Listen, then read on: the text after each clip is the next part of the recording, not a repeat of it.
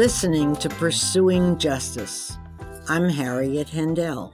Today, our guest is the author of a new book called From Death Row to Freedom, The Struggle for Racial Justice in the Pitts Lee Case.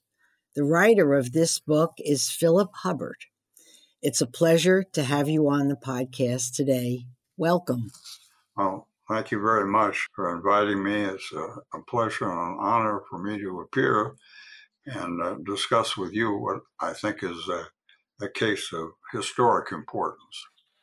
Absolutely. But before we even begin, I'd like to tell our listeners a little bit about you before we delve into the book. You served for 19 years on the 3rd District Court of Appeal in Florida and also served 12 years as a public defender in Miami and Washington, D.C. You were an adjunct professor of law in Miami for 30 years and a defense attorney for both Freddie Pitts and Wilbert Lee for 10 years. Your book is 400 pages, and I have a question for you. Why, after 60 years, did you decide to write this book? Because I wanted to make certain that this case was never forgotten. It's a piece of Florida history. It's a piece of Southern history. And I think it's ultimately a piece of American history. The most important case I was ever involved in. And I want to make certain that people don't forget about this case. They remember it. It's extremely important in our efforts to try to develop some type of racial reconciliation in the country today. And we have to face not only the wonderful times we've had in this country, but also some of the shortcomings, some of the defeats, and we have to face them directly. If we expect it, we can't minimize it and say, well, it didn't really happen. It happened. And that's the reason I wrote the book. That's reason enough. All right, so we have a lot to cover. How about giving us a brief overview of the case? And let's begin by going back to 1963, to the place where this story begins. Well, the whole case arose outside a small southern town of Port St. Joe, Florida, which is located on the Gulf of Mexico on the eastern end of the Florida Panhandle. And on the late evening hours of July 31st, 1963, at the height of the civil rights crisis in the South, 2 white filling station attendants at an all-night gas station were held up at gunpoint, kidnapped from the station, and found several days later murdered in a wooded rural area. $100 had been taken from the station. 4 weeks later, in a mindless rush for judgment, 2 young black men, Freddie Pitts and Wilbert Lee, were sentenced to death for these murders. Later, however, after a great deal of litigation and wrangling at the highest levels of the state government, in September 1975, Florida Governor Reuben Askew and the Florida Cabinet pardoned these 2 men on the ground of innocence. And in April of 1998, the Florida legislature awarded Pitts and Lee $500,000 apiece for their 12 years of wrongful imprisonment. So that's how the case all wound up. Right. That's a great overview. But of course, in between the night of July 31st, 1963, and their eventual exoneration about 12 years later, so much took place. So you focus on the events, the key events in the year 1963 to put this killing in an historical context. What were those events that year? Well, that's such an important question, Harriet, because this case sums up an entire era in the Deep South, which is the civil rights era of the 1960s, and it's emblematic of this entire area. And if you try to isolate this case from the era in which it arose, you're going to profoundly misunderstand what happened. In 1963, all kinds of things happened. I'll just touch on the more important ones. One of the most important was that Martin Luther King and his civil rights group launched a series of peaceful demonstrations in Birmingham, Alabama, against the segregated facilities in Birmingham, and that resulted in a violent police response in which the police chief and all the police officers used fire hoses on the demonstrators and vicious police dogs. And this, of course, was covered by the media, and it shocked the whole nation. Then in June, a couple of months later, Governor George Wallace stood in the entrance of the courthouse at the University of Alabama in Tuscaloosa and tried to block the entrance of two black students who had been admitted to the University of Alabama, and he was trying to stop them. There was a court order, federal court order, authorizing their entry, and he tried to stop it, unsuccessfully, as it turns out. And that same day, a civil rights worker, a very prominent one, Medgar Evers, was shot and killed in Jackson, Mississippi. And then in August 28th, which was the date on which Pitts and Lee were sentenced to death, Martin Luther King was giving his great I Have a Dream speech at the foot of the Lincoln Memorial. And it was the highlight of the three-day March on Washington for civil rights involving 250,000 demonstrators. And then finally, September 15th, which is only 2 weeks or so after Pitts and Lee were sentenced to death, the members of the Ku Klux Klan bombed the 16th Street Baptist Church in Birmingham, Alabama, killing 4 little black girls, and that just shocked the nation and went all over the country. So they were sentenced tried right in the middle of this very turbulent era. There's not a time, by the way, where isolated and unconnected people like Pitts and Lee could stand up for their rights in the segregated South without incurring the ire and even the violence of prominent white people. And that's exactly what happened to Pitts and Lee. Right. What a year that was. How well I remember everything you just listed. How old were Pitts and Lee at the time of their arrest? Pitts was 19 years old, and he was stationed outside of Port St. Joe. He was a private in the U.S. Army. He was on maneuvers outside of Port St. Joe. Lee was a resident of Port St. Joe a long time. He was 28 years old, both young men. Yes, indeed. Tell us a little bit. There's so many characters that are in this story or case. This one I'm going to mention is Fred Turner. What role did he play in this case? Fred Turner was the most prominent criminal lawyer in that circuit, and he was appointed by Judge Fitzpatrick, the trial judge, to represent Pitts and Lee.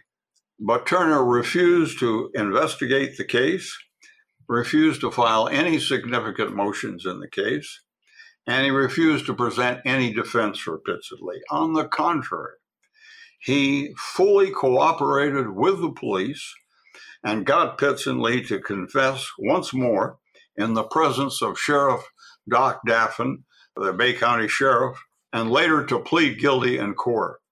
He denied it later. He said he never did that, but Sheriff Daffin testified to it in court in August of 1963, that he was there, and he reiterated it when I took his deposition. There's no question that Turner was there. He was participating. He told Pitts and Lee the only way he could save their lives, they had to confess, and they had to plead guilty, and they had to get up on the stand at a mercy trial and repeat their confessions, and then make whatever statements they want to make. He prepared them for nothing. If anything, this man was a prosecutor. He was not a defense lawyer. I see. There were other key players like Sheriff White and Willie Mae Lee. She was no relation to Lee. Well, Deputy Sheriff Wayne White in Gulf County was one of the main investigators in the case. He witnessed, among other things, a savage beating that Bay County Sheriff George Kittrell inflicted on Pitts. at the very early stages of the investigation, they took Pitts out on an all-night police ride to find the bodies of these two men. They hadn't found the bodies yet. And so they took him out all night. It was about 10 or 11 hours looking for these. Of course, they never found them. And Kittrell beat Pitts repeatedly with a blackjack up the side of his head. And when he was through and they couldn't find the bodies and they took him back, Pitts was in a state of semi-consciousness. He could barely talk. He could barely eat. His jaw in particular was hurting him terribly. And he was in that state for the entire month of August. If that, unbelievable. He was just in a state of semi-consciousness. Willie Mae Lee was a young black resident of Port St. Joe, and she was arrested along with a number of other black people, which they rounded them all up and subjected to a series of lie detector tests, as was everyone else, and they accused her of the murder, and they finally broke her. And she said, all right, I was there and so on, but I didn't actually do it. She said, I was with Pitts and Lee. Of course, that was the problem. She couldn't really decide on who was actually there. And she gave a very sketchy account of the murders. And she said it took place out of her presence. She heard some sounds and all. And then she said someone else besides Pitts and Lee were involved in these murders. And she said Lee wasn't there. Only another guy was a fellow soldier of Pitts. And then she changed that altogether and said she didn't know anything about the case in a sworn statement to the state attorney. They claimed she was an eyewitness. Well, of course she wasn't. They kept her in prison for the entire month of August of 1963. They released her only when Pitts and Lee were sentenced to death. She was no eyewitness. She was terrorized just as much as Pitts and Lee. Right. Now, there's another person that we need to mention, and that person is Curtis Adams. Why is he an important person? Well, he's the real killer in this case. Mm-hmm. That's what's so ironic about it. Curtis Adams was white. He was the only person living in Gulf County at the time of this incident with a record for armed robbery. In fact, he was on parole for armed robbery. He was the logical suspect in this case. And the police actually suspected him initially, but then they changed their mind and they decided this was a black on white killing based on virtually nothing. And they ignored Curtis Adams. Curtis Adams then escaped from Port St. Joe with his girlfriend and went to Fort Lauderdale, where they lived for a while. And he committed another murder down in Fort Lauderdale, a carbon copy of the one he committed in Port St. Joe. He robbed an all-night gas station, took the attendant out in the country and murdered him and took some money from him. Eventually, Adams was convicted of that murder in an investigation by the Broward County Sheriff's Office, and he got life imprisonment. So justice partially was done. But he gave a complete confession to Warren Holmes, who had been hired by the state attorney's office there. Warren Holmes was a private polygraph examiner. They brought him in, they hired him to investigate this, help them investigate this case by giving a lie detector test to the girlfriend, which he did, and then to the Curtis Adams. And Curtis Adams completely confessed to this whole murder, and it was one of the most dramatic confessions. It was taped that I've ever heard in my life. Wow. You indicate in the book that this case was riddled with racism. How so? Well, in the first place, the police rounded up all the black people that they thought had any connection with this case at all and kept them in custody, most of them anyway, for the entire month of August. There were white people in the station at that time. They talked to them, but they never arrested them. The black people, however, that's the ones they picked on. And Pitts and Lee was among some people that were there prior to the holdup. Right. Curtis Adams, by the way, was hiding in the restroom when all this happened. And so when all the people left, he came out and robbed them and killed these people. But that's the first thing. They just rounded up all the black. They treated them as if they had no rights at all of them. Not just Pitts and Lee, everybody. They rounded them all up. And then tellingly, and this is so unusual, as I mentioned, Pitts was a private in the Army. He thought the Army could save him. And the Army actually did send two CID investigators, Bruce Potts and Donald Hogue, to come in and find out what was happening with Pitts. They were objective observers. They had no axe to grind, whatever. All they wanted to do was see Pitts, take a brief statement from him, and go back to Fort Rucker where they were stationed. But the police wouldn't let him see him. They gave him the runaround for a week. They wouldn't let Pitts. When they did see him, he was all beaten up, and he retracted his confession. And they were appalled at the racist and unprofessional way in which they were conducting this investigation. And they relayed several incidents where this happened. And these were hardened police investigators. These were not defense lawyers. Right. Ordinarily, when these things happen, the police, they do it in secret. They didn't do it in secret this time. This time, there were some people there, objective. They filed reports at the time, and they were outraged at the way these men had been treated and the way they conducted this investigation. So these men that came to investigate, were they able to do anything to shift, what was going on for these two men? No, they weren't, because the civilian authorities in cases like this, when they arrest Army personnel, they have jurisdiction. The civil people have jurisdiction. So they really couldn't save them. Pitts thought they could, but they couldn't. All they could do was take a statement from him saying he was innocent and that he was forced to make the confession that he did, and he was all beaten up. And believe me, the police did not appreciate this one bit. No. And so they had a very difficult time getting out of the police station.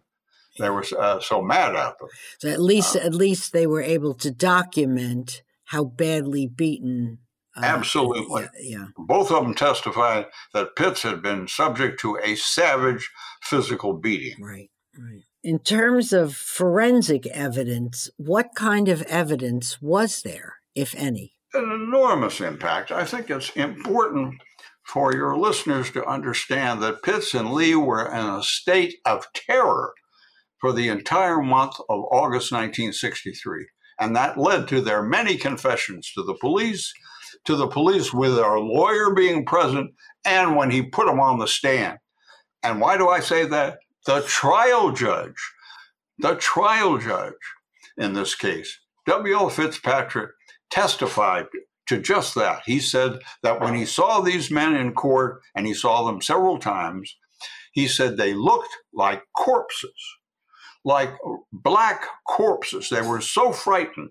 He said, I've never seen a black person who was dead, a corpse, but that's what they look like, totally drained from their blood from their face. They'd lost enormous weight. He said, I thought maybe they thought I was going to kill him. He was so frightened. He felt deep sympathy for these people. Why were they so frightened? They were frightened because, it's obvious what they were frightened of. They were frightened about all of the ordeal that they were going through. Yeah. And the beatings that had taken place. Here's what they did with Lee. They told Lee that if he didn't confess, this was toward the end of their interrogations, he'd held out for a week. He said, if you don't confess, we're going to take your wife out and shave her hair and electrocute her. Oh. And they had Ella Mae Lee in custody, his wife, for nothing. She had done nothing. She had no charge ever filed against her, no order allowing the police to do that. They kept her in custody. So he knew that they had her. Of course. And so he was so frightened about that. And for the rest of the month, that he confessed to anything, that he did not want his wife to die. Sure. Now, that's how dire this case was. Yeah. I have never seen a case like this in the 60 years I've been a member of the Florida Bar. This is the worst case I've ever seen. That's quite a statement. So with no motive and no solid physical or forensic evidence and no witnesses, the biggest factor, I am guessing, that stands out are the false confessions. Would you agree? Yeah, there was no forensic evidence in the case at all. Is that what you're talking about? Yes. The No, confessions. they brought in the Florida Sheriff's Bureau to conduct a forensic investigation, and they did what they could. They tried to match up the clothing that they'd taken from Pitts, and I think from Lee as well, and match it up with the dirt at the scene. They found no match whatever, and they did other types of investigation. They found no forensic evidence at all. The entire case was confessions. Right. Confessions from Pitts and Lee, and the confession from Willie Mae Lee. Right. Then they called her an eyewitness. I mean, she was as much terrified as he was. Oh, well, sure, of course. The defendants were. Yeah. So now we've kind of laid the groundwork for what happened after their arrest and while they were in custody.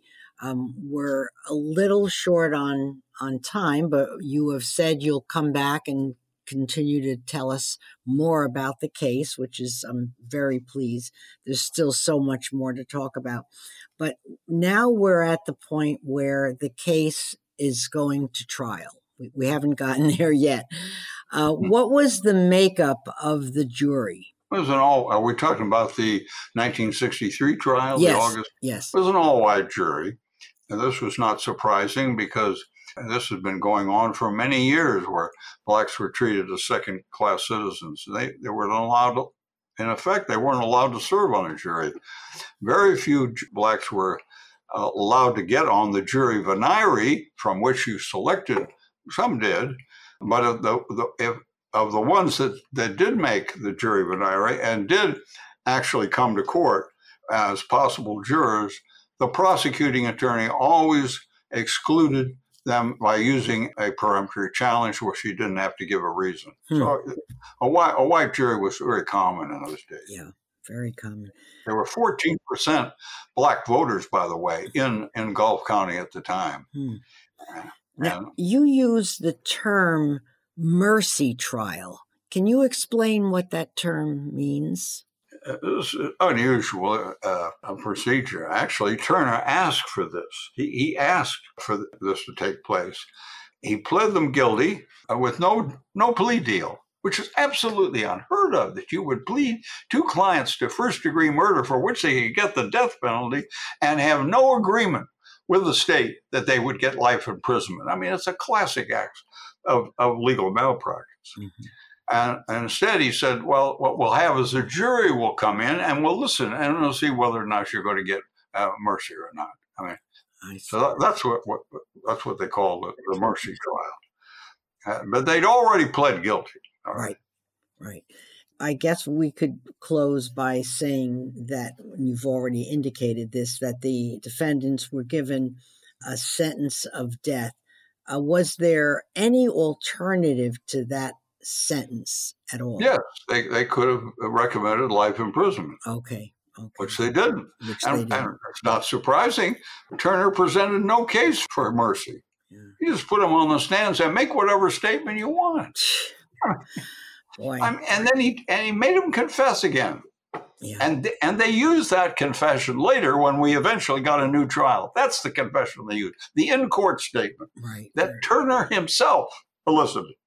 All right. Well, this would be a great place to end, and then we leave people hanging. Of course, we know what happened, which was a good ending. I'm glad you said that at the beginning, but there's more to the case that I want you to share. So we'll pick it up next time on Pursuing Justice. And thank you, my listeners, for tuning in today. And please come back and hear the other part of this very riveting case. Thanks to Mr. Phil Hubbart for being with us today, and he'll be back next time. So join us on Pursuing Justice. I'm Harriet Hendel.